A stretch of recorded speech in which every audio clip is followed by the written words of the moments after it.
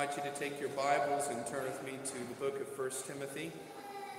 Chapter 3, we'll study verses 1 through 7. Maybe take also a bookmarker and mark Titus chapter 1. We'll study verses 5 through 11. 1 Timothy 3, 1 through 7. Titus chapter 1. 5 through 11. This morning in the life of our church, we are facing the election of an elder. This is significant. This is something that your ruling elders believed was good, decent, orderly, and in the best interest of the entire body of Christ here gathered as Covenant Fellowship Church. And so, as we turn our attention to the election of an elder this morning, it's only appropriate that we study the Bible's own instruction regarding what an elder is. And so, let us read the Word of God together. Please note that I'm reading from the New American Standard. It's a little bit more clear with some of the language in the text that we have. This is God's holy, inerrant, and inspired Word. It is a trustworthy statement that if any man aspires to the office of overseer, it is a fine work he desires to do. An overseer then must be above reproach, the husband of one wife, temperate, prudent, respectable, hospitable, able to teach, not addicted to wine or pugnacious, but gentle, peaceable, free from the love of money. He must be one who manages his own household well, keeping his children under control with all dignity. But if a man does not know how to manage his own household, how will he take care of the church of God? And not a new convert, so that he will not be conceited and fall into condemnation incurred by the devil. And he must have a good reputation with those outside the church, so that he will not fall into reproach and the snare of the devil. Titus chapter 1, verses 5 through 11. For this reason I left you in Crete, that you would set in order what remains and appoint elders in every city as I directed you. Namely, if any man is above reproach, the husband of one wife, having children who believe, not accused of dissipation or rebellion, for the overseer must be above reproach as God's steward, not self-willed, not quick-tempered, not addicted to wine, not pugnacious, not fond of sordid gain, but hospitable, loving what is good, sensible, just, devout, self-controlled, holding fast the faithful word which is in accordance with the teaching, so that he will be able both to exhort in sound doctrine and to refute those who contradict. For there are many who are insubordinate, empty talkers and deceivers, especially those of the circumcision party. They must be silenced, since they are upsetting whole families by teaching for shameful gain what they ought not to teach. The grass withers and the flower fades, but the word of the Lord stands forever. Let's pray together. Heavenly Father, we thank you that your word teaches us that though it is ancient, it is relevant today, and that you've given it to your church as a standard for life and faith. Lord, we pray that you would minister to us as a congregation, that your word would unite us, that, Lord, we would seek Christ's glory, that we would delight to see him bless his church with officers, and, Lord, that we would be a people who would study the peace and the purity of the church in the keeping of the vows that we took before you and with one another. We pray all of this in Jesus' holy name. Amen. What do you think an elder is? What is his calling and what is the nature of his office? This has been, and these have been, regular questions that the church has faced regarding the day-to-day order of the body of Jesus Christ. And thankfully, God has given us direct and clear answers specifically to these questions in the Bible. And he's done so through the Apostle Paul. And Paul was writing these letters, both 1 Timothy and the book of Titus, to pastors, young pastors, in churches in foreign countries, establishing baby churches as church planters, seeking to have order and to be diligent in the keeping of God's people. Doesn't that sound exactly like our church? Friends, I think that it does. And so, as we study this morning, even more than some churches, this has particular relevance to us. And it ought to instruct us and encourage us as we take to electing an elder after our morning service. 3 things that I want you to see about the elder. The first of them in 1 Timothy chapter 3, verse 1, he has a burden. He has a burden. The second in 1 Timothy 3, 2 through 7, and Titus 1, 6 through 9, he is godly. He is godly. And then the third, from Titus 1, 9, 10, and 11, he has a task. He has a task. And so as we turn our attention to the text before us, you may take note that as we read them, they are very similar, though they are not identical. The Apostle Paul, in both of these letters and in each of these verses, he's talking specifically to the election of what we as Presbyterians would call the elder. The elder.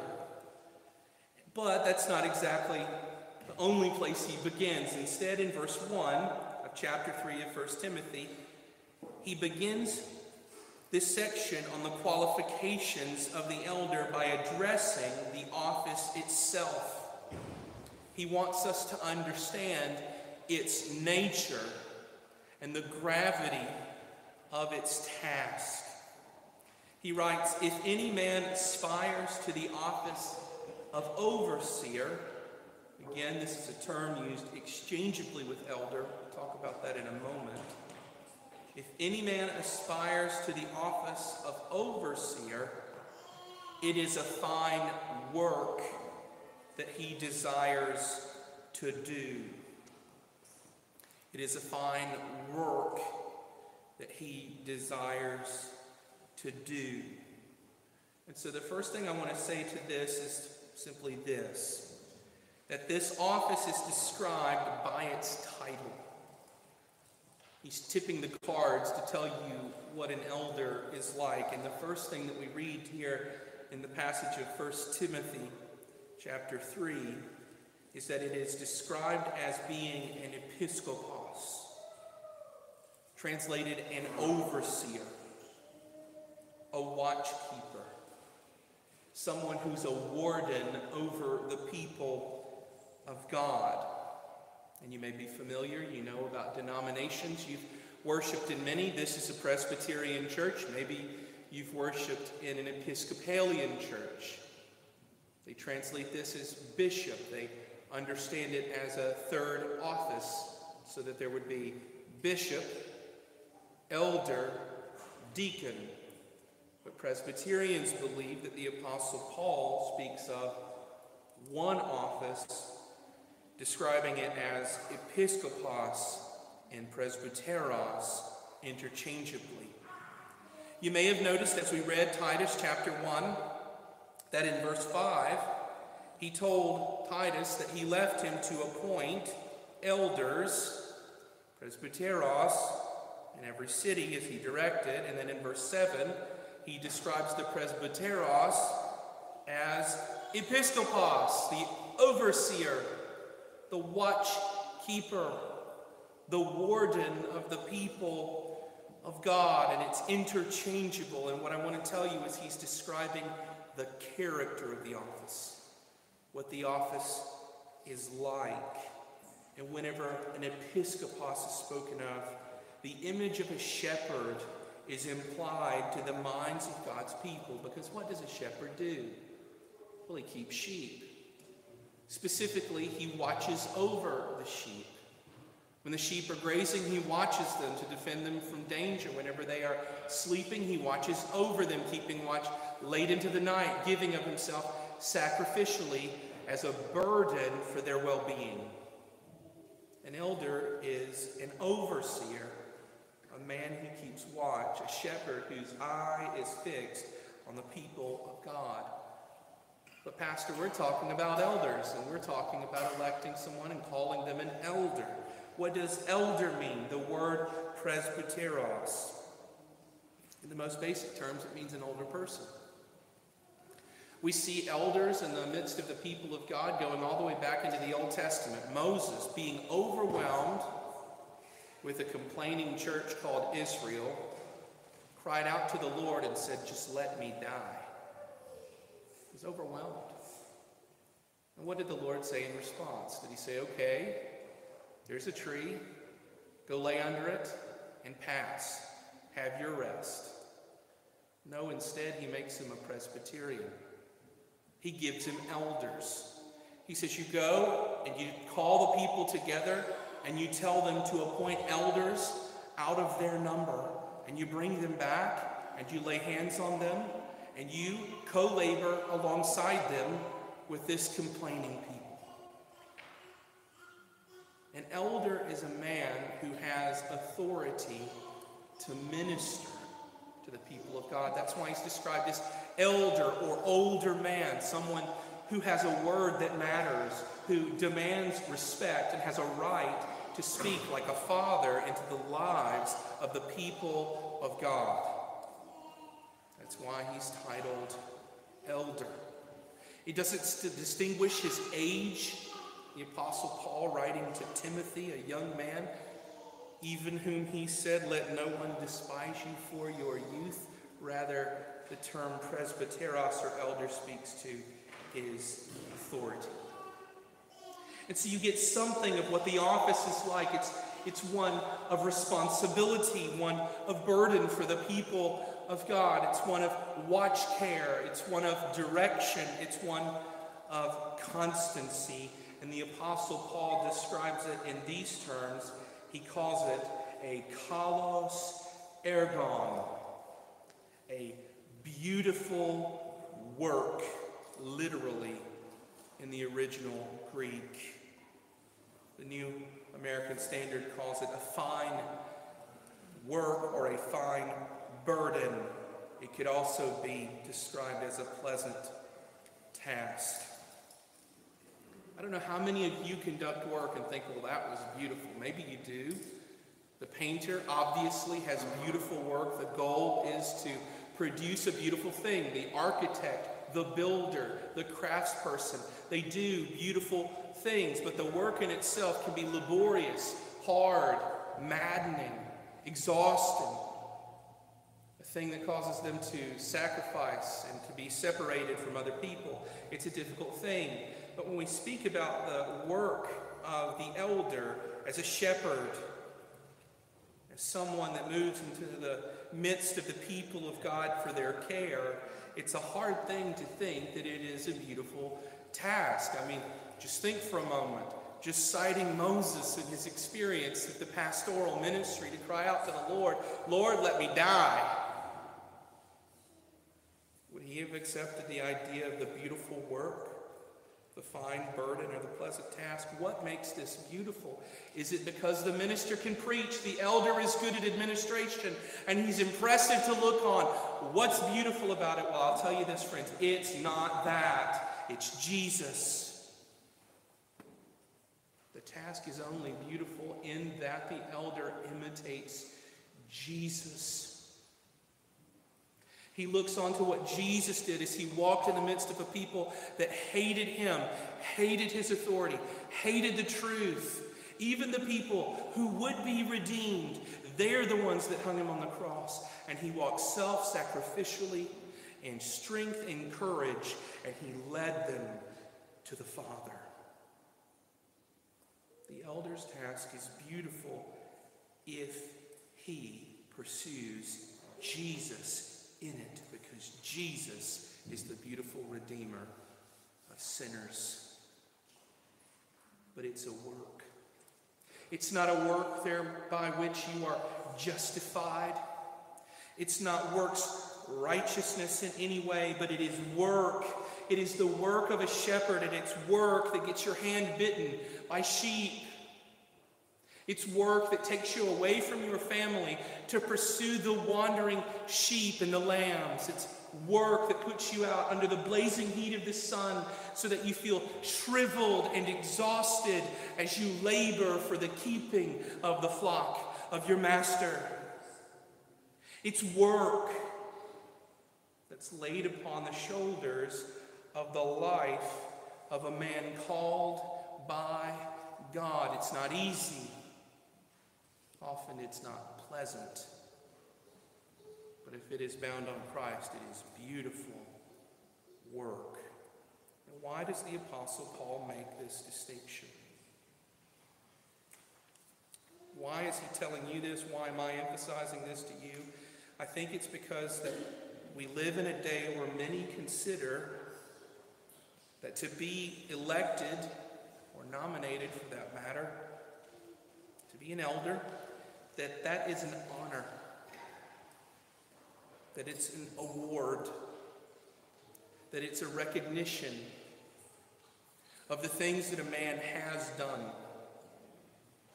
It's like a gift that he gets. He gets to stand in front of everybody, and we make lots of pomp and circumstance about him, about his spiritual progress. And so we give him a religious promotion.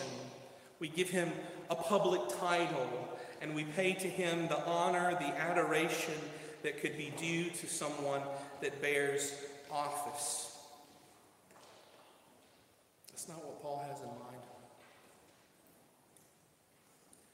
It's not the thanks given to a man for the things that he's done. Rather, it is a burden laid on his shoulders like a yoke upon an ox. It's labor that he's called to do, that if he does not do it, he's accountable to God for condemnation on your behalf. It's not easy. It's not light. Very often, it's absolutely unpleasant. But it is what the Lord has appointed for the keeping of the lives and the souls of his people. Shepherds have always been the men who have led the flock of the people of God, whether it was David or the Lord Jesus Christ or elders in the church today. And it's a beautiful task and a beautiful work and a heavy burden that is laid upon him. It's going to take the elder from his hobbies, things that he's free to do every day of the week, just as a normal person. From the fishing that he'd like to do, from the cycling that he enjoys, from the free exercise of the right of his life that has no bearing on righteousness or unrighteousness. His call as an elder, if it demands of him that he be there in the lives and the mess of the people of God, he's to be there in the work and accountable to it and not on his own business. It takes him even from his family. That's why the apostle makes so much mention to the household of elders. He's going to get pulled away from them. They're his first responsibility. The church is his second. There will be meals that he misses because he's in the session room.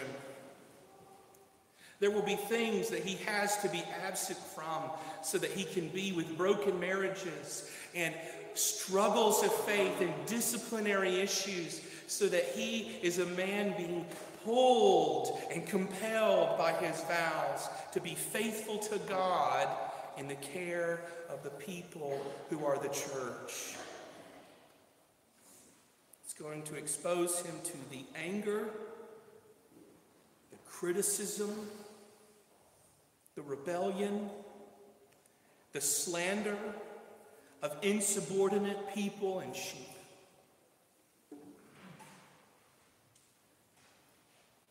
Now that's hard, but it's reality. It's a heavy burden, and it is a burden that elders are called to bear. And it weighs upon the mind and the heart and the soul, and it's going to require of the elder to do the work that is called to him by his office and to bear that burden every single day of the rest of his life. Because ordination doesn't wash off. It is a permanent thing that the Lord has established in his church for the good of his people. Now, if it was an honor, if it was an award, if it was a recognition, who would want that but that a man is called? Who would want to have to answer for the state of his brothers before a righteous God? The elder has a burden. One of the things that I've noticed is that the session that we have has labored admirably. And the day that we had their ordination a year ago, I could tell they didn't know what this would be like. But they've learned what it is to be an elder. And they keep their vows out of love for Christ, and out of a call to you. And as we consider the election of another elder today, the very same thing is what we are describing and discussing and studying. Placing a burden on a man and making him even more accountable to God on your behalf. The second thing I want you to see in the text is that the elder, he is godly. Something that I hope would go without even much discussion is that in both of these passages, he is described. It's a man that's described. He is the husband of one wife. He keeps his household well. He is the man who must be respectable, hospitable, able to teach, temperate, prudent. And he must not be one who has all things around him crumbling down, being given to much wine, and a man out of control. It's a man.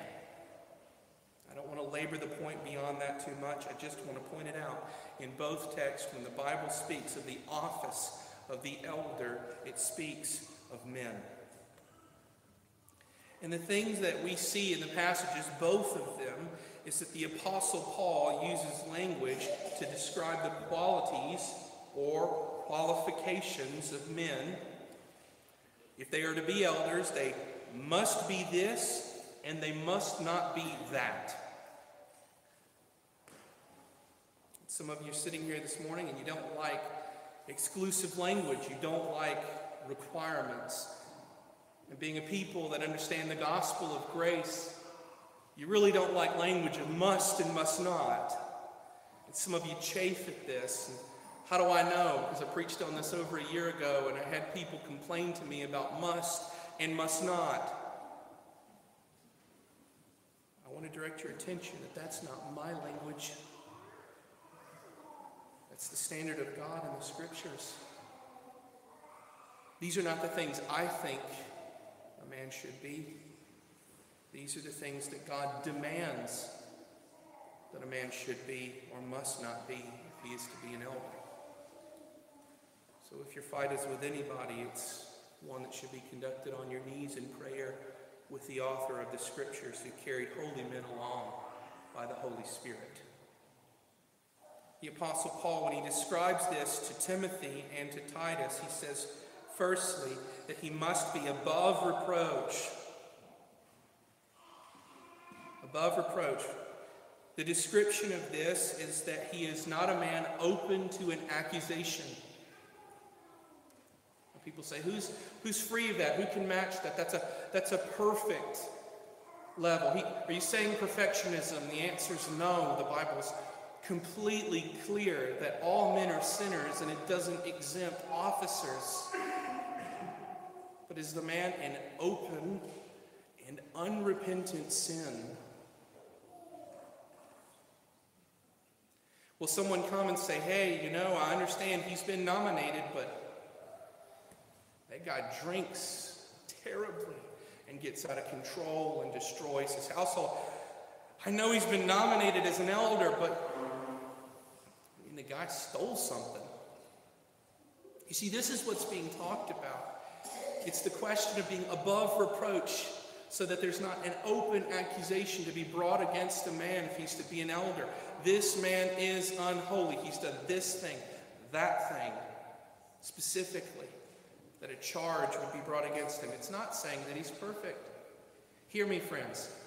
He is not saying that he must be perfect, and I emphasize that because, again, there was charge brought last time that there was a perfectionism. There's not, but there is a high standard. And it's not different than the standard that every Christian ought to have. We ought to be a people above reproach, striving for holiness and putting our sin to death. Running away from unholiness and trying everything we can by the Lord's means that have been appointed to avoid a life of ungodliness. We must be above reproach. The husband of one wife. There have been a number of different discussions regarding this. Some people say it means he has to be married. I don't know if it has to mean that. Some will say it means he can never have been divorced, quite possibly, and I think that's a question of conviction. I think particularly it speaks to the biblical context of men having more than one wife, being married to 1, 2, 3, 4, 5 wives at the same time. He has one wife, generally. That's at least what it means, if it does not exclude men who have been married to multiple spouses. He's temperate. That means he's controlled in his emotions and in the things that he says. He's prudent or wise in the actions that he takes. He's not a fool doing things according to his own opinion, but rather things that have been guided by the teaching of Scripture and the wisdom that can be compelled to the minds of men who are under Christ Jesus. He's respectable in that he handles himself in a way that people simply say, yes, I am willing to receive the correction that comes from him and the comfort that is offered whenever I am distraught and beaten down. He's hospitable. His home is open. His time is open. His life is open. And he's a man that opens himself and all that he has to other people. He's able to teach. You can put two words together and make good sense of it. Able to teach, able to instruct other people in what the Word of God means. Able to stand without getting such stage fright that he has to sit. Able to fill the pulpit if necessary. Able to teach Sunday school. Able to sit on the couches of the members of the church and open the Bible and take and apply it with some clarity. He's gentle. I think you know what gentleness means. He doesn't beat you up. He's not harsh to you whenever you deserve that harshness, or even when you don't. He's peaceful in that he doesn't go around and stir people up and peaceable within the church so that he puts out fires and applies cold compresses. He's free from the love of money so that he's not driven in all that he does simply by further pursuit of wealth. He manages his own household well. His children are believing. Why is this so important? Well, it is because the elder's first call is to the little church that meets in his home, to the well-being of his wife and his children. Because how can a man be free? How can he ever care for the church if his own household is in an uproar? And in times, this can be a thing well beyond the hands of a man. This can be something that an elder comes and faces. And, he's ordained. His children are small, or his children are making good professions, and they seem to be showing good fruits, and everything is good in his home. And he's ordained and he's installed, yet years go by, and he has to come to his brothers and simply say, I need to focus at home. I need to invest myself in my household before I can care for the household of God. It's important because it is the question of, is he free for spiritual care? Or does he have bigger things to do, things that regard his household? Now, some people will read this and they'll say, well, he can't have a 3-year-old that runs around the sanctuary. If you can restrain a 3-year-old, please give me lessons. It's about spiritual care, spiritual freedom. It's about his freedom to care for the families of others. Have a good reputation outside of the church. He must have a good reputation outside of the church. Again, this has to do with him being above reproach, but also it has to do with his evangelistic witness. Can the lost hear him and not say his testimony is invalid because he's a jerk? He's detestable. He's the worst boss. I'm not a believer. I'll never be a Christian because look at how he acts. The apostle said he must be a man who loves what is good. Loves what is good.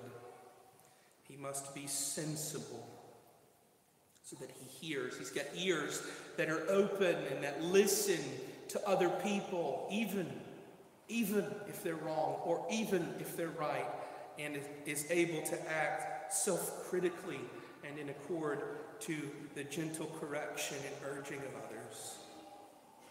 He's just. It means he's fair. He's a man that studies the justice of God and wants to see it carried out. Not a man who's given to fits of anger and acts out of rage. He's holy. He's like the Lord. He's holy. Again, he's not perfect, but he's laboring after holiness. He's taking up the sword of the word, and he is pursuing his sin to kill it by the Holy Spirit. And then the last thing he must be is he must be a man that is holding fast to the faithful word in accordance with the teaching. What does that mean?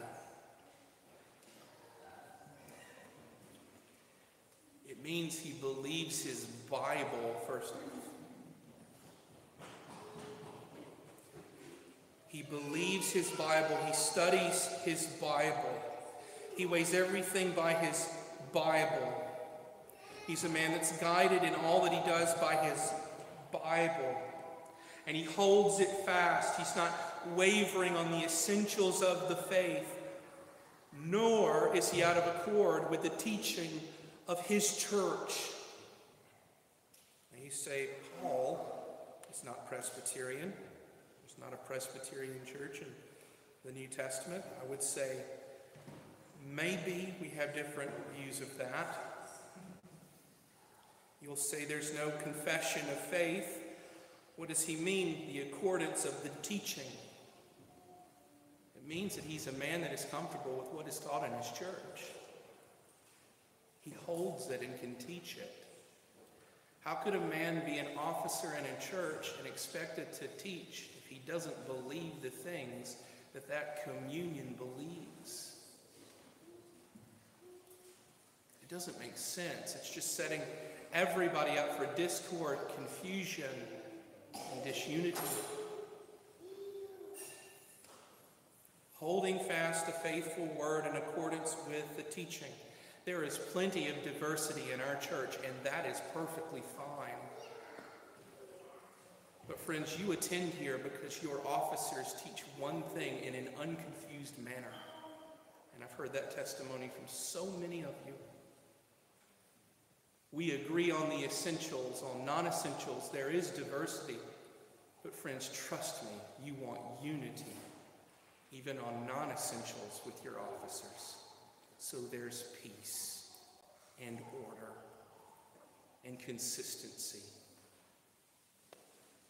Now those are the things he must be.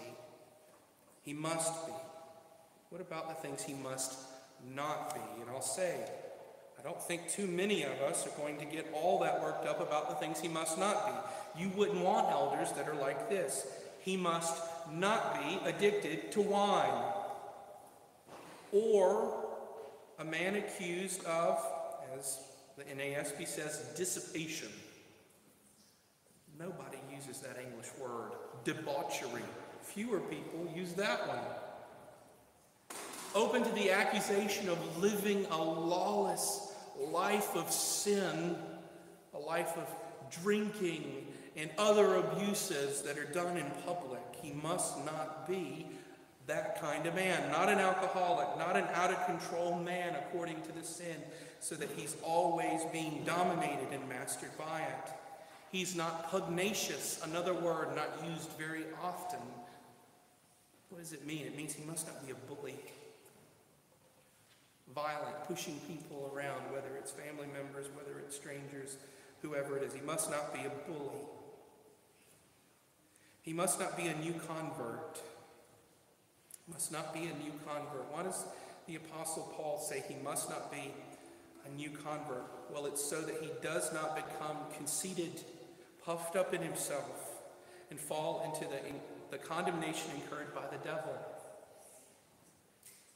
Where it's all about him. It's all about his power, his goodness, his giftedness, and his progress. That's not what he's to be. He's to be a mature man in the faith, not a man who's still a new believer. He must not be rebellious or insubordinate.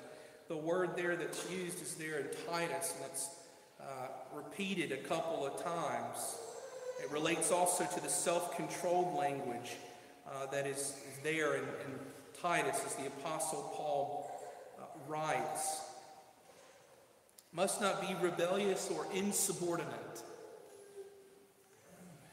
I've had some say to me, well, I want to be an elder, I want to be a deacon because I want to be able to have a voice.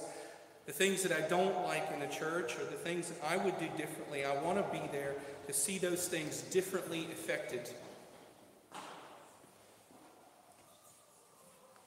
So what's there being told? I want to go and do something different than all of the session wants to do. What they're doing, I don't like. I think we ought to do something different. And so what I want to do is go and change it. That's at the most basic level what insubordination is described as. But where does this get played out? Well, it gets played out in the church by speaking and whispering about the church, by going person to person, undercutting the session of elders and the pastor and the ministry. And you say, but isn't there a checks and balances? And friends, I simply want to say, yes, there is, and it's called the presbytery.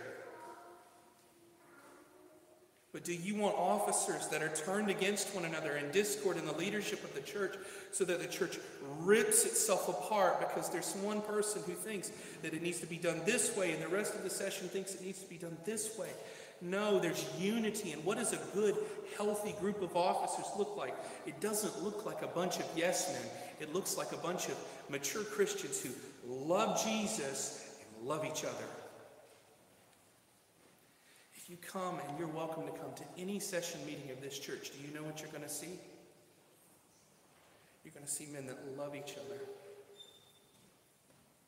who pray together for you, who pray together for one another, who, when we disagree, we submit our hearts to each other so that we can be corrected and convinced and moved lovingly. We're not yes men. We're men in love with Christ and and bound by love for one another and for the church. The checks and balances come willingly.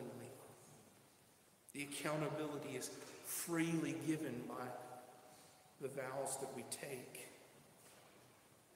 It's not a thing undercut by political fashion or by force or by gathering as many other people who also think this way and try to force the leaders to do this, that, or another thing.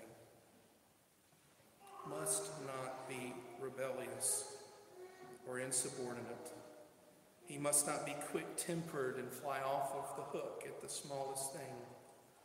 And he must not be fond of sordid gains so that people look and either give him gifts or do him favors because they feel as if they have a voice in him, or they give him praise and he loves it, and that's why he labors, because he's a man that wants the approval of other people.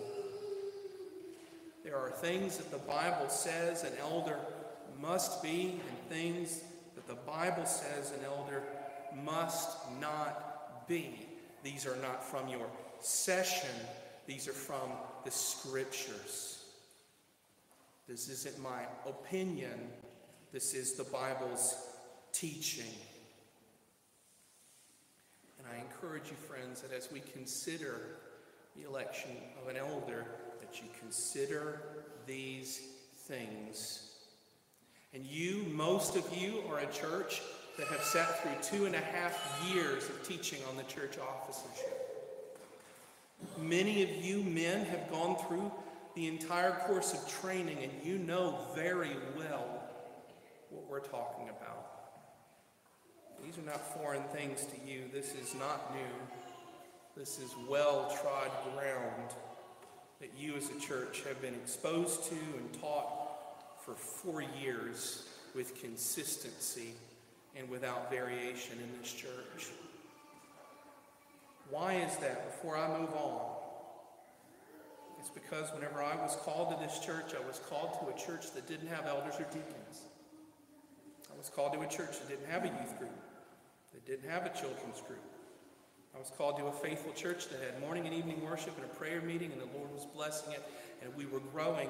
But there were things left undone that the Lord in his good and kind providence did not accomplish in the first portion of the ministry of this church, though it was faithful and blessed. And for me, part of my commission that I believe I have been in this church for is verse 5 of Titus 1. For this reason I left you in Crete, I was left in Stuttgart, that you should set in order what remains and appoint elders in every city, in this city, as the Scriptures have directed.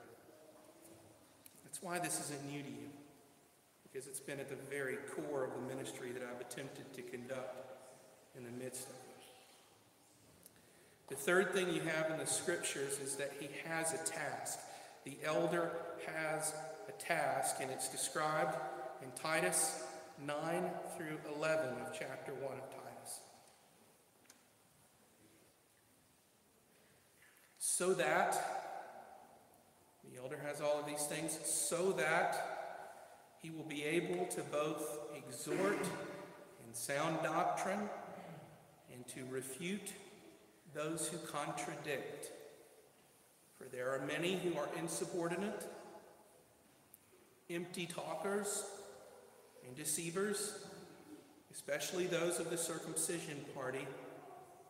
They must be silenced, since they are upsetting whole families by teaching for shameful gain what they ought not to teach.